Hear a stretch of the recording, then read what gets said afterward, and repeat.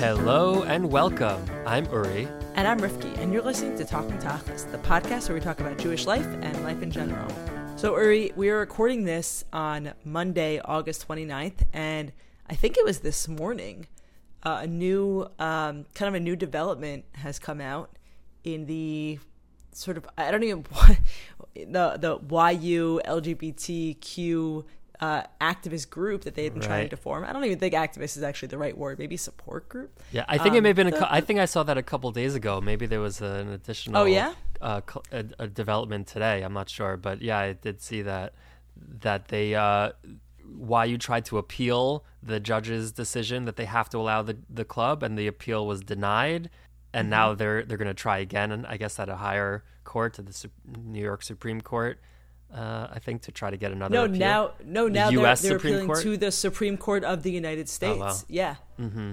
Yeah, there's you can read it. It's really pretty crazy to see, but it starts to the Honorable Sonia Sotomayor, Associate Justice of the Supreme Court.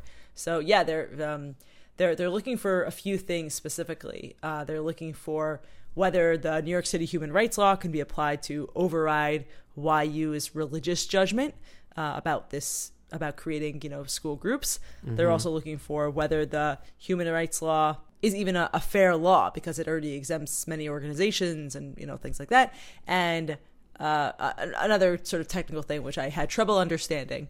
But yeah, I mean, we'll see if the Supreme Court actually takes their case. Right. Do you know, I think YU actually has been involved in the Supreme Court before. I had a professor in YU, Manfred Wiedhorn, English professor, fascinating guy. Great name. Fascinating guy. He dressed really interestingly. I loved his suits that he wore. I think he was a Holocaust survivor. Like he was born around that time. I'm not sure in what country. Great teacher. And anyway, in the early 80s, he tried to unionize with other professors at YU. I saw it was about unionizing. And YU didn't want him to unionize, and then they took it to court, and it went up to the Supreme Court, and he actually lost. YU won in order to deny professors being able to unionize, but then he remained at YU. This was in the early 80s. He had tenure, I think, already. And then I had him in 2008. Yeah, and he was still there, and he was still great. Mm-hmm. So yeah, that was at least one time that YU went to the Supreme Court. That's the only other time that I know of, and I just love that they were so passionate about unions. Yeah. Well, professors on one side and the university on the other, but it's interesting. So I guess we'll see what happens. We'll see what happens. I find it upsetting. I mean, this is not this week's topic, but it bothers me because I don't think this is the hill that YU needs to die on. That they're putting so much effort and they're hiring this huge law firm and whatever. It's to take this all the way to the Supreme Court. Is that really the fight that they want to be having in the Supreme Court of all things that could go, it bothers me. Yeah, it's not a great look for YU, and it's also sad. I mean, if YU is thinking this is going to severely curtail many things that they would want to be able to have control over, and because as a religious institution, and they think that this represents other things, and they're whatever. I don't know. It feels. I think you're right that this is an odd choice for YU to when people talk about donating to YU, and it's well, this is where the money goes. So is this where what you think of as a good use of money? Yeah, I hope not, but yeah. But also just thinking about what it is to be LGBTQ in the frum world, and how every single step feels like more and more of a rejection for these kids. I mean, they're kids. And I understand that YU over and over can say that they think that this is not about people and this is not about, whatever. But I don't know. It just feels like there's a lot of pain there. And we only care about feelings, non-facts at this show. Right. But I mean, I guess I have to push back just briefly on that because there are plenty of out gay students at YU. And I don't think, if you ask them, I haven't spoken to that many, recently, but I don't think they would say they feel unsafe or in danger or whatever. They can't be. I said they feel rejected. Okay, rejected. Okay, they can't have the club. I don't, they're still there. But I'm saying it feels like it's not just about the club, though. I'm saying it's maybe they feel safe. Yeah, I think it depends. I think it just depends how you look at it, what you focus on, and I think outsiders could have a misperception that there's some sort of oppression discrimination going on at YU, and that students are scared to like be open about being gay, and that's just not the case. I'm just saying, just to put that out there to clarify. Yeah. Sure. And I also think the judge, also just to I don't know what that's correcting. Okay. Just to, I just feel a little bit defensive, especially after I just said that I'm very disappointed in them. But also the fact that the judge in her ruling said that YU is not a religious institution, I think that really just fueled the flames of the defensiveness, because that was just, I think, a silly thing to say, and it obviously is not true. And now YU is like sort of harping on that. Like I saw the lawyer statement that is the law firm that's defending them use that line in their defense of saying like the judge said that YU is not a religious institution, and everybody knows that's ridiculous, and that's why we're fighting for our religious freedom. So like, you know what I mean? Like that line was just dumb, I think, and counterproductive.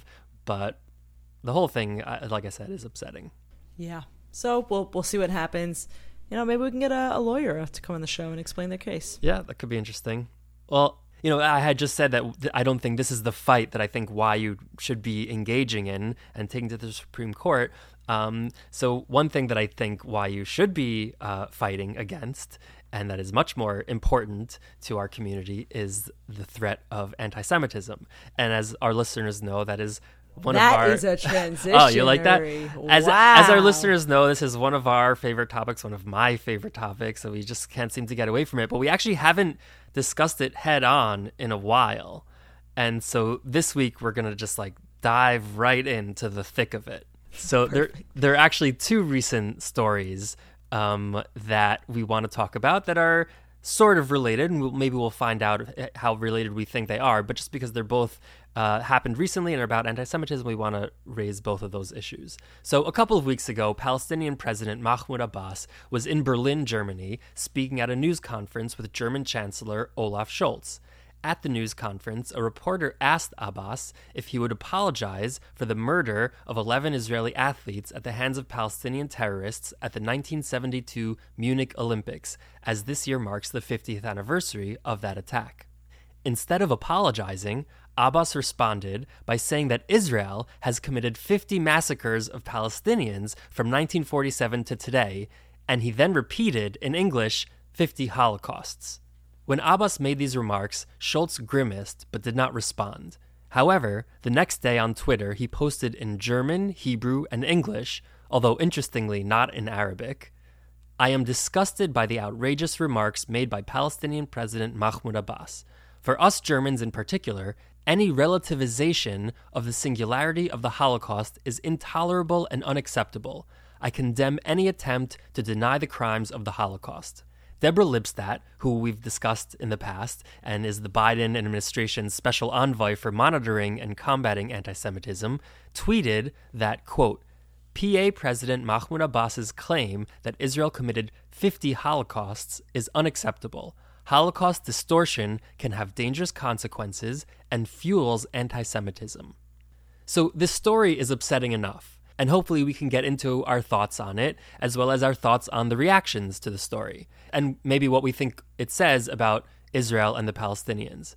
But we also want to talk about an opinion piece that was published this week in the New York Times. Well-known left-wing journalist and former Talking Tachlis guest, Peter Beinart, published an article entitled, "Has the Fight Against Anti-Semitism Lost Its Way?" In the piece, Beinart, who has publicly stated his opposition to the existence of a Jewish state, takes issue with Jewish groups who accuse critics of Israel of anti-Semitism. He writes in the article, "In a terrible irony, the campaign against anti-Semitism, as waged by influential Jewish groups and the U.S. government, has become a threat to freedom. It is wielded as a weapon against the world's most respected human rights organizations and a shield for some of the world's most repressive regimes." Beinart even spends a number of paragraphs criticizing Deborah Lipstadt, who we just mentioned, for her response to the Amnesty International accusation against Israel of being an apartheid state, and of her cooperation with Saudi Arabia and the UAE when she was there together with President Biden. Ultimately, Beinart seems to be arguing that not only are the accusations of anti-Semitism against Israel's harshest critics unfounded and absurd, they are in fact harmful and dangerous. So, Rivki, what do you think of these two stories? Do you see them as being connected with each other in some way? How do they relate to your understanding of anti-Semitism? And do you think, based on Peter Beinart's article, that we may need to reevaluate our definitions of anti-Semitism? So there's a lot here, Uri. First of all, wonderful introduction on a very complicated topic, or two topics. I think, I feel like I'm beating a dead horse on this one. And it's funny because at the same time as we both talk about anti-Semitism often, I feel like I say this often when we talk about anti-Semitism, it is so uninteresting to me, and I think in some ways really unimportant to say X is anti-Semitic, Y is not. To me, those feel really not the point of the issue, right? When Abbas said the ridiculous thing that he said, ridiculous for multiple reasons, when he said that, I think it's really important for everyone, including the Chancellor of Germany, including Jewish groups, including everyone, to, explain why he's wrong, explain why it's not true, and explain why saying and feeling things like the Holocaust didn't happen, which, by the way, is not what he said. It's what he said in other ways, let's say, in other contexts. Let's say Holocaust distortion, I think, is what it would be called, not denial. Sure. Yeah, and you could say why Holocaust distortion is scary and dangerous and what could possibly happen from it, but saying it's bad because it's anti-Semitic, to me, feels like a useless thing to say. Like, there should be meaning behind it. Say it's bad because A, it's not true, and B, it leads to X, Y, Z. So this language of anti-Semitism, both for the Abbas thing and for the Peter Beinart stuff, to me feels like such an unimportant way of having this conversation.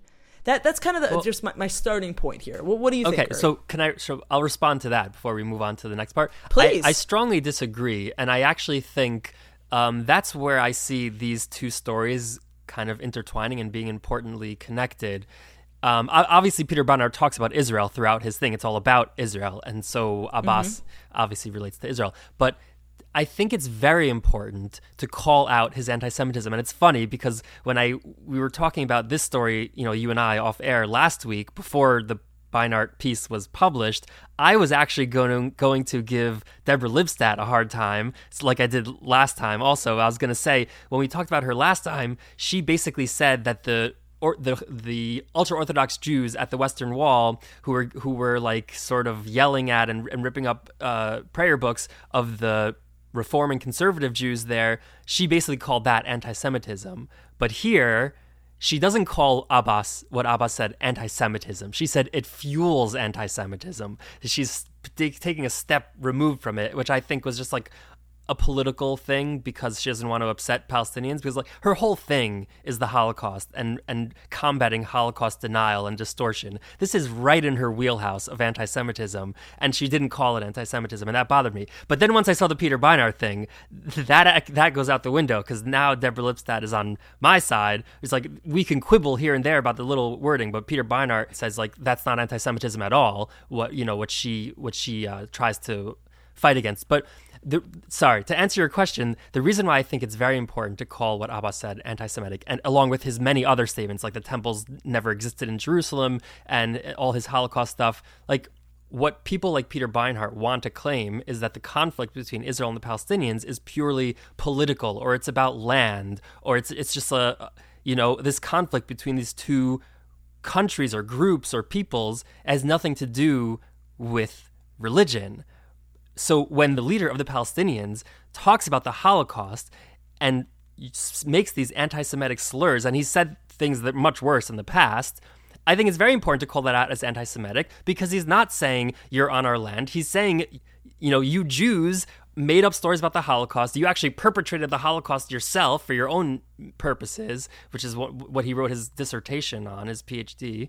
Anyway, so I don't know if I'm saying that it's totally clear. But I don't even think I really understand. Like, let's even just take a step back. Abbas has said crazy and upsetting and infuriating and non-factual things about the Holocaust many times. Right. Here, what he said was nothing about the Holocaust. The reason people were upset is because it felt like a comparison, right? What he talked about when he was asked to apologize for the slaughter, the murder, the terrorism against these 11 Israeli athletes, what he did was say, why would I apologize for the murder of Israeli athletes when Israel commits Holocaust? Right. Which is a bizarre thing to say because it's not about the Holocaust, right. it's about the murder of 11 athletes. Well, he wasn't but asked then he about the doesn't Holocaust. then say, oh, why would I do that when Israel was actually responsible for the Holocaust? Or why would I do that when the Holocaust didn't actually happen? Or was what he totally talked about these things, and he gave specific examples, right? He talked about things that Israel has done that he was comparing to Holocaust, and then obviously his walking it back was so like this, like ridiculous. I guess whatever. what I'm but what he did was upsetting and ridiculous.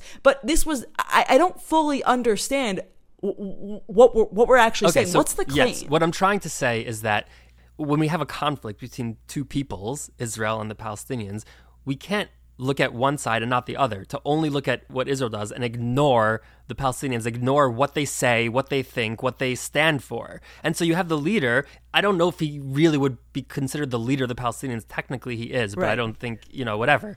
Yeah, no one thinks of him. Palestinians, Jews, no one thinks of him as the leader. Right, but let's just call him the president of the Palestinian Authority. Sure. It's very important and relevant for all of these conversations to understand what he's saying and how he's saying it. And if he would just, if he can't even apologize for the torture and murder of these athletes, which, by the way, he was indirectly involved with because he was involved with the Fatah party then, fundraising for them, and this was their operation. Not only can he not apologize for that, which, by the way, to me was more upsetting than the Holocaust stuff, because that's what he said before. It was more upsetting to me that he can't apologize for that murder from 50 years ago. But then to turn it around and to take the Holocaust, which is the defining trauma of the Jewish people, and turn it around to make the Jews the perpetrators of 50 Holocausts, and he's the victim. I just think anti-Semitism, there's actually a movement away from the term anti-Semitism toward Jew hatred, which is more of a description of what it actually is. And so if the leader of the Palestinians is spewing Jew hatred on a world stage, I think it's very important to call it that, and not to just call it lies or historical misrepresentations, because that doesn't describe what it is, and that doesn't describe what's going through his head and the worldview that he's espousing and that he stands for. But I'm actually not convinced that this is anti-Semitism, Jew hatred, whatever you want to call it. I don't understand what's our evidence for that. He's belittling the Holocaust in an effort to change the focus to be about the victimhood of his nation. Like, that's not about Jews. He wasn't like why did he I don't have think to he was doing use it the word because Holocaust? Why not just say Israel slaughters Palestinians? Because it would whatever? be because it's more powerful. And because he was in Germany and was saying something idiotic. Meaning, I'm not saying he's not anti-Semitic. Again, I don't think that language is valuable here. I think talk about why what he said, A, is not true, and B, why using language like that is dehumanizing and changes the conversation about the Holocaust in a way that is not accurate. I think what you're saying is that by using these inflammatory words like anti-Semitism, we're avoiding talking about the actual content of the discussion.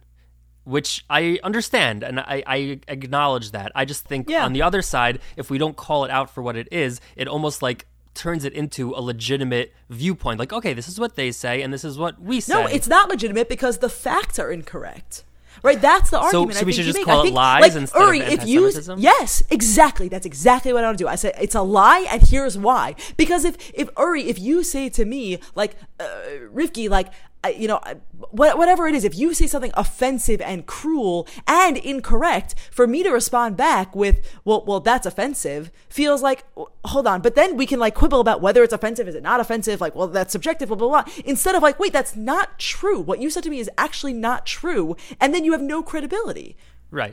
I just think we so often focus on the wrong thing, because then you and I can have a conversation. Was it anti-Semitic? Was it not anti-Semitic? Well, what are the contours of anti-Semitism? Instead of what he said was actually blatantly false. Right. Okay. Right? Israel has done things that are problematic. It is not the Holocaust. And let's talk about why. That's it. Okay, I hear what you're saying. I think you're making a good point, except I don't think it has to be one or the other. I think we can call it anti-Semitism, and then we can say it's a lie, and we can say why it's not true. But anyway, let's move on. I want to hear what your thoughts were on the Peter Beinart article. Yeah, so it's interesting. So I read the Peter Beinart article on Shabbat because it came in, it was on the Sunday opinion section or Sunday review section, whatever. And I thought it was interesting. It was what I actually thought, and I don't know if this is the point of our conversation right now, but one of the things that I thought was interesting was I'm like, oh, this is going to be a hot button, social media, blah, blah, blah. And I did not see anyone talking about this article. I'm curious if you did, Uri. I did, but I looked for it.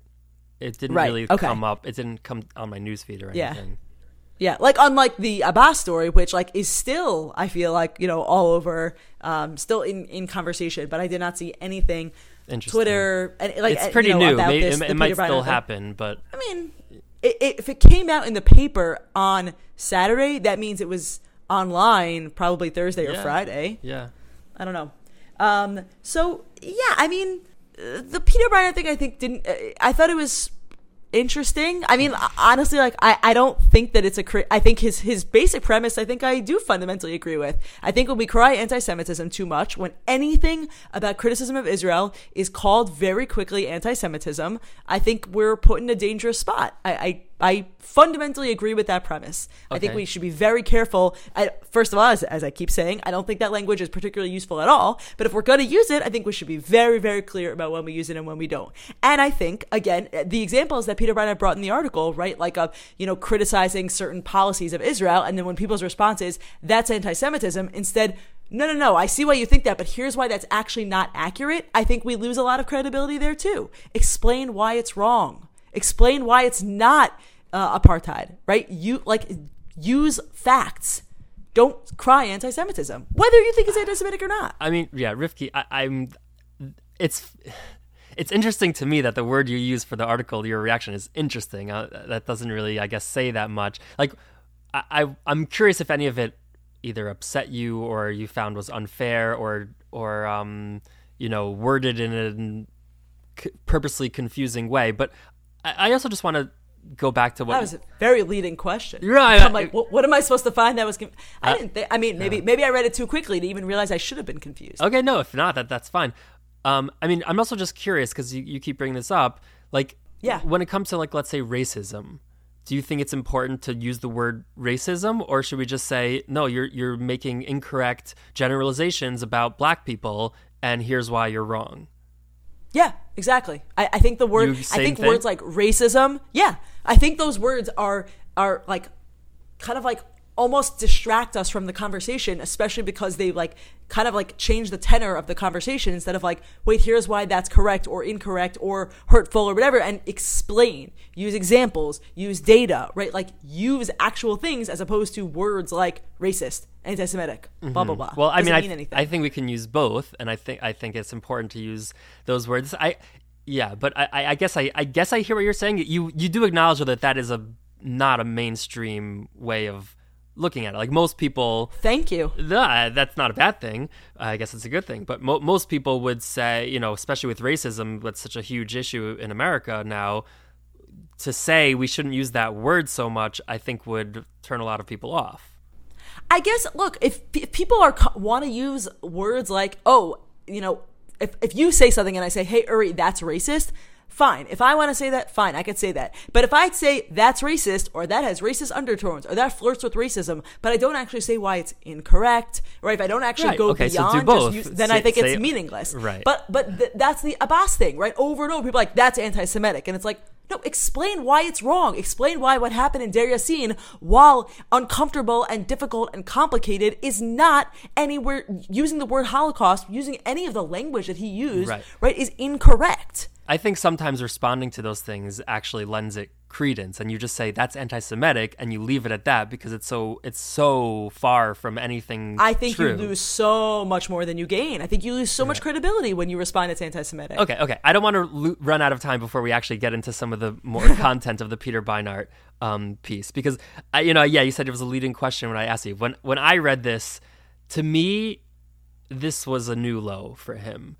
And it was actually very hard for me to write that introduction without, like, in as objective as a way as I could to just describe what he's saying, because I really found it to be so upsetting. And he famously wrote an op-ed in the New York Times a year or two ago how he no longer believes in a Jewish state. And to me, this was a lot worse than that. actually. I think, and this is ironic because maybe I'm like the exact problem that he's talking about, because he's calling out Jews who use the term anti-Semitism inappropriately. But I actually think he is anti-Semitic, and he is using anti-Semitic talking points and tropes in this article, and I will show you why I think that. Great. He literally says, largely as a result of lobbying by Jewish organizations, the American government has embraced the proposition too. That proposition being that the new anti-Semitism is denying the right of Israel to exist. He's saying the reason why the U.S. as a Jewish state. Right, exists as a Jewish state. The reason why the U.S. government holds that policy, he says, is largely the result of lobbying. Not because the people are thinking for themselves or have any sort of intelligence or historical perspective on things. No, it's because of the Jewish lobbying. Does that not sound anti-Semitic to you? So, Uri, I'm beating the dead horse. Why is that incorrect? Forget about whether it's anti-Semitic, whether it's a trope, whether it's this. Why is that incorrect? You're saying that's actually not the fundamental reason. There are actually other reasons. How does he know what's in the government officials' brains of why they set the policy the way they do, that the U.S. is allied with Israel and believes that Israel should exist as a Jewish state, and people who call for it to not exist as a Jewish state, that's anti-Semitism according to the official U.S. definition. Where does he get that from, that he knows that it's because of the Jewish lobby that they say that? Hold on. The Jewish lobbies claim this as a victory themselves. The Jewish lobbies say, so after years of lobbying, the State Department has officially changed their definition of anti-Semitism. We did it, guys. We changed the State Department's mind. We're the ones who did this. Can you show me where they say that? Largely, absolutely. We can put that in the show notes. 100%. Okay, we'll look for that later. Peter Beinart to say that is such an odd thing to say, that's anti-Semitic. Like, this is odd. I agree with that. Am I an anti-Semite? I think that absolutely, as a result of lobbying by Jewish organizations, the State Department, maybe the State Department also thinks it's true. The lobby is not, lobbying is not evil. Exactly. Right? The reason that lobbyists are able to change the State Department's mind is not only because of, money or because of bribes or whatever, also because lobbyists, hopefully, especially lobbyists for Israel, believe they're doing something good, and they believe that they're trying to make the State Department understand that this is actually a very important thing, and they won. They did it. There are lobbyists for every industry and for every group. That's true. Environmentalists have tons of lobbyists. Does that mean the U.S. government and Biden are going pro-environmental now and passing this bill to get green energy and stuff because of lobbyists? That just is a very, first of all, obnoxious. What? I'm actually confused. Jewish groups constantly talk about, guys, you have to give more lobbies money to exist. AIPAC because of course, look at the Jewish things that we've exist. done. But he says, are you trying to claim that AIPAC has not had a very intense, heavy influence on the way that the American government interacts with Israel and the way that they do things? Are you trying to claim that it's not true? The U.S. and Israel were allies, first of all, before AIPAC existed.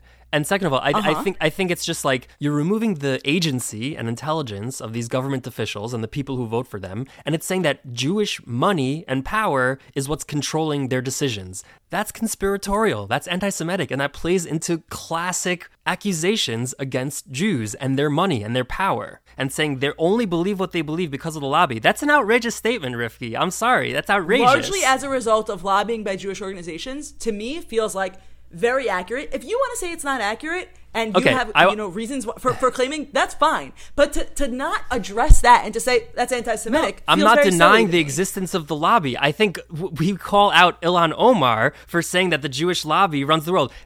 Peter Beinart actually just signed a letter. I don't know if you saw this. It was, I think, shortly before this article came out. There was a UN official who said that social media is controlled by the Jewish lobby.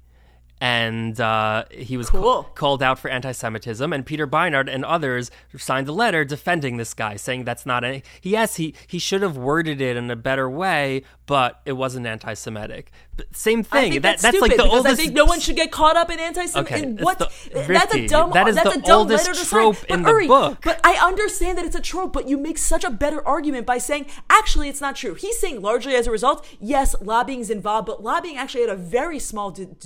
Here's actually what happened. Here's actually what they changed. Who's the to definition. say how someone's mind is made up? How much of it is lobbying and how much of it is their own brain? All you can do is read what has come out. Like I don't Jewish lobbying groups like AIPAC. I'm really just thinking of AIPAC. Say explicitly, here's what we did. Here's why. Here's the impact that it had. Like if you're trying to claim that's not true, that's fine. But to say that it's anti-Semitic and to say that like he lost more credit, I want to move on. Feels silly to me. Yeah, I don't think it's silly at all. But keep it going. There's actually a lot. We're not going to have time for all of them. He actually even more. And by the way, of course we'll include the link to the article for anyone who hasn't read it because I do think it's really valuable to read. Yeah, I mean, I would be tempted to like just read the whole thing out loud on the podcast just so that people would know what we're talking about when we reference things. But obviously we can't do that. The fact that he picks on Deborah Lipstadt also is weird. And so first he picks on her because, this Amnesty International and human rights calling Israel an apartheid state and really, really harshly attacking Israel, more so than other countries in the world like China and Russia and North Korea, whatever. Like, that's fine for him that they do that. And when Deborah Lipstadt calls that out and says that's dangerous and that's putting Jewish students on campuses in danger, for example, he says that no, you're the ridiculous one for saying that, and you're the damaging one. But then he calls her out on something even weirder: how Biden went to Saudi Arabia and the UAE, and Deborah Lipstadt went with him. And they met with these officials there, and they're working together, and they're trying to, no one in America claims that Saudi Arabia is great, and we love them, and their, democracy, and we admire their government and the way they run their country. But there's certain things that they work on, and she, I guess, acknowledged some of that, and he calls her out for that. But his claim, which I think is insane, is that the reason why America is cooperating with Saudi Arabia and overlooking some of their human rights abuses is because Saudi Arabia and the UAE have this official or unofficial, with Saudi Arabia it's unofficial, ties and the Abraham Accords and connections and cooperation with Israel. And therefore, since they're cooperating with Israel, the U.S. is giving them a pass on their human rights abuses. Again, anti-Semitic, saying that Israel and the Jews are at the center of world events and politics and other interests are irrelevant. Wait, Uri, can you read out loud the section that you're referring to? Yes. Because I've read this article and maybe I'm just missing it. I'd be happy where does to. it actually say that? Sure. Thank you. So he describes how Deborah Lipstadt met with these different people in the UAE and Saudi Arabia, and then Beinart writes, when it comes to their own disenfranchised populations, Saudi Arabia and the Emirates are as intolerant as ever. What has changed is their tolerance for Israel's oppression of Palestinians. And because officials like Ms. Lipstadt define the fight against anti-Semitism largely as a fight to legitimize Israel, they legitimize its tyrannical Arab allies as well. Pretty explicit. He's saying they legitimize the UAE and Saudi Arabia because those countries legitimize Israel, not because they have oil or because there's other strategic interests that America might have, or because America's in this conflict with Iran and these countries are opposed to Iran, so there's, strategic allyship. No, none of that has anything to do with it. It's all because of Israel. That is, I'm sorry, anti-Semitic. Wait, I'm sorry. Do you not say it one more time. I think I am missing something. And because officials like Ms. Lipstadt, are you saying that that line, because officials like Ms. Lipstadt define the fight against anti-Semitism largely as legitimize Israel, you're saying officials like Ms. Lipstadt refers to American government and American policy? That's what he's talking about. He's basically saying why is she, as part of the Biden envoy, she was with Biden. Oh, so I read that differently. And maybe you're right, but that's not how I read it. I read it, and because officials like Ms. Lipstadt define the fight, right? Officials like Ms. Lipstadt referring to people who are, and I guess government people, but also like government people and also, nonprofit, NGO, whatever, who are specifically thinking and writing and working on Israel and the Abraham Accords and Israel-Palestinian conflict, like people who are kind of in that particular realm. like, you know, all the organizations that he talks about in this article, right? Like the AJC and the ADL and things like that. Maybe I'm wrong, especially the word officials is weird. Like officials feels like a more governmental word. Right. But who are officials like Miss Lipstadt? Like she wasn't, the Biden administration is not officials like Miss Lipstadt. So I guess it's a confusing phrase. I agree. But to me, it is not at all clear that like what he means is that obviously America does not care and the world is controlled by Israel. Like that's not that feels like really far away from that. I hear your question of like he's talking about Lipstadt, so how do I go from there to Biden and the U.S.? But Lipstadt was not there representing Jewish organizations in America. She's an employee of the Biden administration, and she was there with Biden. So it's I think it's only logical to say that. I would want to ask Peter Beinart what he meant by that. Okay, I feel like even if I don't fundamentally agree with his premise, but I think I do lean more towards agreeing with his premise. But even if I didn't, like I feel like it's a confusing enough phrase that I feel like he deserves the right to clarify it. So, you know, we'll have him on the show next week. I'd rather not, but if he talks about it somewhere else, we could quote that. In addition to multiple things that he says that I think are actually blatantly anti-Semitic, he also, I think his argument is just lazy. And whenever people, and I want to give you a compliment. This is because of you and talking to you over these years that I'm much more attuned to this. When people use straw man arguments unfairly, it really makes me lose respect for their argument. And so in the very next paragraph to the one that I just read, he then continues to pick on Lipstadt, and he says, Miss Lipstadt's defenders might argue that Jews can't afford to be picky about our friends. In a world where anti-Semitism remains a frightening reality, we should look out only for ourselves. So he's portraying the other side of the argument as saying like, hey, there's anti-Semitism in the world. He acknowledges that there is. Therefore, we should only care about ourselves. But that is such a straw man. Nobody is saying that. Who is saying, show me one person who's saying we only look out for ourselves and we shouldn't care about any other human beings because there's anti-Semitism. Nobody says that. And that's how he characterizes the quote-unquote defenders of Deborah Lipstadt. Right. I think that's not anti-Semitic. That's just a terrible argument. I agree that that's a bad... I think if he could have said...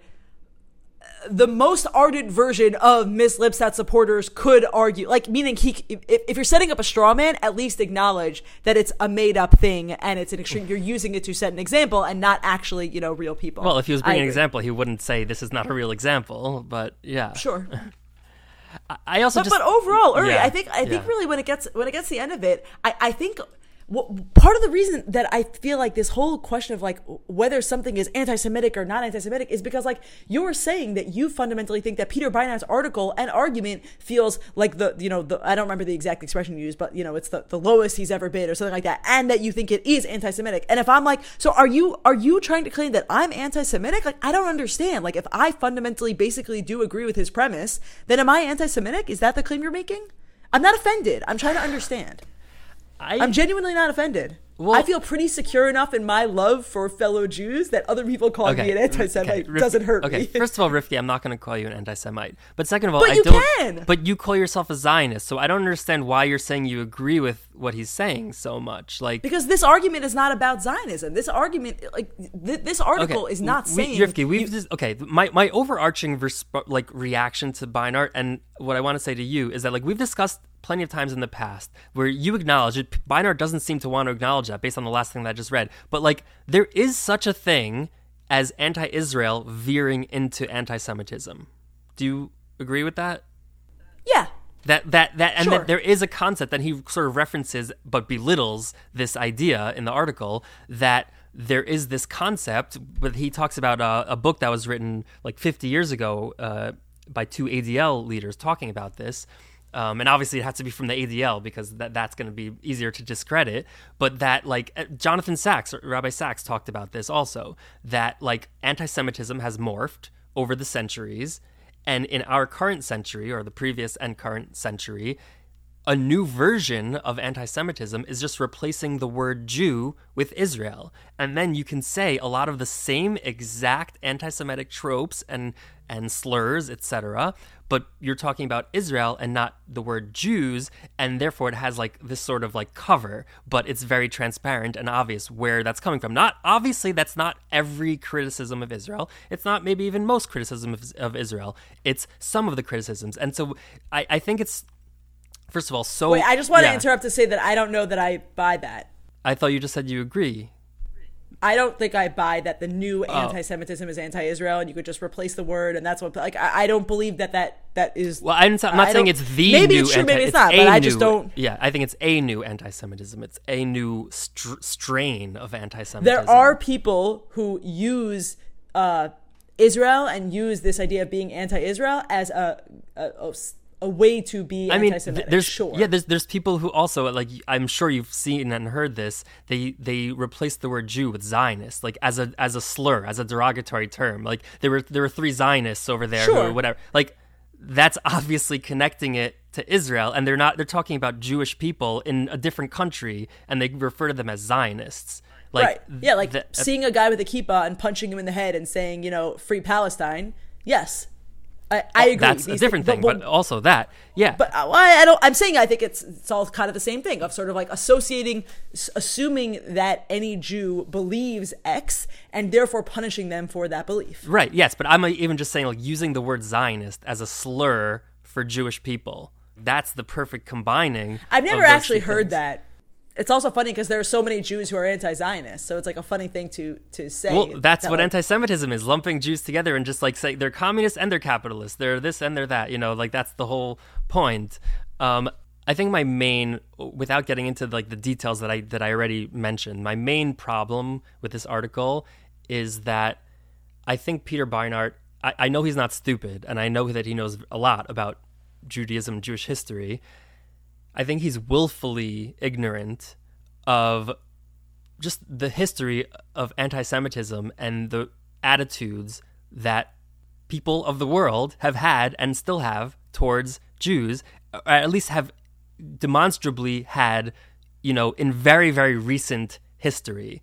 And he kind of like seems to pretend that doesn't exist. So the very first paragraph of his article, and the whole point of his article, he says, over the past 18 months, America's most prominent Jewish organizations have done something extraordinary. They have accused the world's leading human rights organizations of promoting hatred of Jews. Okay, so he says it's extraordinary. And I think he elaborates, the reason why it's extraordinary is because these are the quote-unquote most respected human rights organizations in the world. So they should know a thing or two about human rights. And they're saying that Israel is violating human rights. So for these Jewish organizations to come and say, we don't trust those organizations, we think they might actually not like Jews very much, to Peter Beinart, he's saying that's extraordinary. That's crazy. How could that possibly be?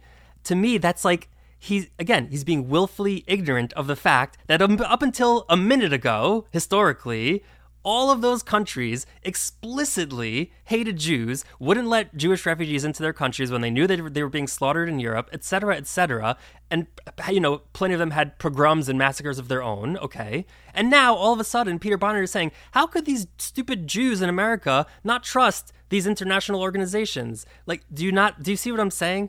Yeah, I think that's a fair argument. I think it's very fair for Jews to be cynical about international and domestic organizations and think that maybe our best interests are not at their heart because we have historically seen a lot of evidence of that to be true. You. I'm with you on that. Okay. Okay, so you've made 4 arguments, and I buy that one. Okay, well the last one was the winning one. No, but I think it's very fair. I think and he doesn't acknowledge. He doesn't. Extreme thing to say. He's very black and white. He does, like I said, he makes the straw man. He doesn't acknowledge why Israel or Jewish people might be skeptical of these bodies. Like, to me, it's like it's very upsetting. I don't know. I don't understand him, to be honest, because we've spoken to him. I've met him in person. He honestly seems like a nice guy, and this is definitely not about criticizing, ad hominem saying he's like a jerk or whatever. I don't think that. I don't want to say that. I just will say I just don't understand him. Yeah. I mean, Yeah, I don't think I understand him, but I don't think I understand anyone. I barely understand myself. I don't know. I think at the end of the day, like I agree that there are things that I would have written this very differently, I think. But at the end of the day, I do think I agree with his fundamental argument. And at the end of the day, I guess I will go back and make my own fundamental argument that all of this is a distraction. Talk about why Abbas is wrong. Talk about why Human Rights Watch is wrong. Talk about why critics of Israel who use apartheid language are wrong. Talk about, like, all of those things should be. Talk about why we work with the UAE. When I say Israel, when I say we, I mean Israel. Why we work with UAE, why we work with Saudi Arabia, right? And make the argument, look, sometimes you have to be politically expedient, and here's why it's a painful reality, and here's why. Make the case for it, right? Like, these things are fair. For Deborah Lipstadt to go on and say, like, I'm very heartened by what I saw, we're doing much better, when it's these places are really, really, really problematic and upsetting, and there's demonstrable data that shows those things. It does make her lose credibility. Maybe just with me. Fine. Maybe just with me and Peter Barnard. Just the two of us. But I do think, I think Deborah Lipstadt has done incredible work and will continue to do extraordinary work in the Biden administration. This is not a knock on her, and to a certain extent, she's now in the administration. She has to toe the party line to a certain extent. Maybe all of them are uncomfortable, but there's politics and whatever. I understand that it's complicated. I wouldn't be a good politician. I recognize that. But these things, I can understand why it's really cringy for those of us who care about human rights to say, like, wait, what the heck is going on? I know. Listen, Rafik, I just also want to say, he gives Lipstadt such a hard time for speaking to people in Saudi Arabia and saying anything nice about them, yet Peter Beinart himself is very in favor of the Iran deal. He wants to appease Iran and give them hundreds of millions of dollars so that they can continue their terror activity. But that's fine. That does not... Wait, Uri, hold on. I think what you just said is hilarious. But also, the thing that I thought was so funny is that it's similar, right, in that what he believes and what many left-wing American or Israeli whatever people believe is that you hold your nose and you work with the Palestinians because you have to make peace sometimes. And even though people like Abbas have done awful, murderous, treacherous things, even though you have to figure it out. But then, when Israel does things like that with Saudi Arabia or UAE or America does, then it's like, what the heck? Another so good that was the first thing that I actually wrote down. At least be consistent. We should talk to these regimes or we shouldn't talk to them. You can't have. He's having it both ways. Yeah, I mean, whatever. You can't do everything. It's a short opinion piece. That's why Peter Barnard, you are welcome back anytime. We would love to chat with you, as always. Actually, one of the things that I really liked about Peter Barnard last time we spoke to him is that I really, really respected that he really liked talking about ideas. He does not get offended easily. He stays cool and calm. Yeah, exactly. He just wants to have conversations about ideas, and even if you disagree with him strongly, he's very, very open to that, which I really appreciate. Yeah, he's probably used to it, but yeah. Yeah, I'm sure that's true. Yeah, he's willing to engage with anyone. Right, even, right. I give him credit for that. Yeah. All right. Well, of course, as always, the conversation does not end with us and with Peter Barnard. It's with all of you. So please be in touch. Join the conversation on our Facebook page, Talking Tachlis Podcast, and of course, shoot us an email, talkingtachlispodcast@gmail.com. Thanks as always to Drive-In Productions. They are the sponsor of this week's episode. And thank you to Triple Threat Trio featuring Rage Brigade. They are the official band of Talking Tachlis. Bye, everyone. Sei gesund.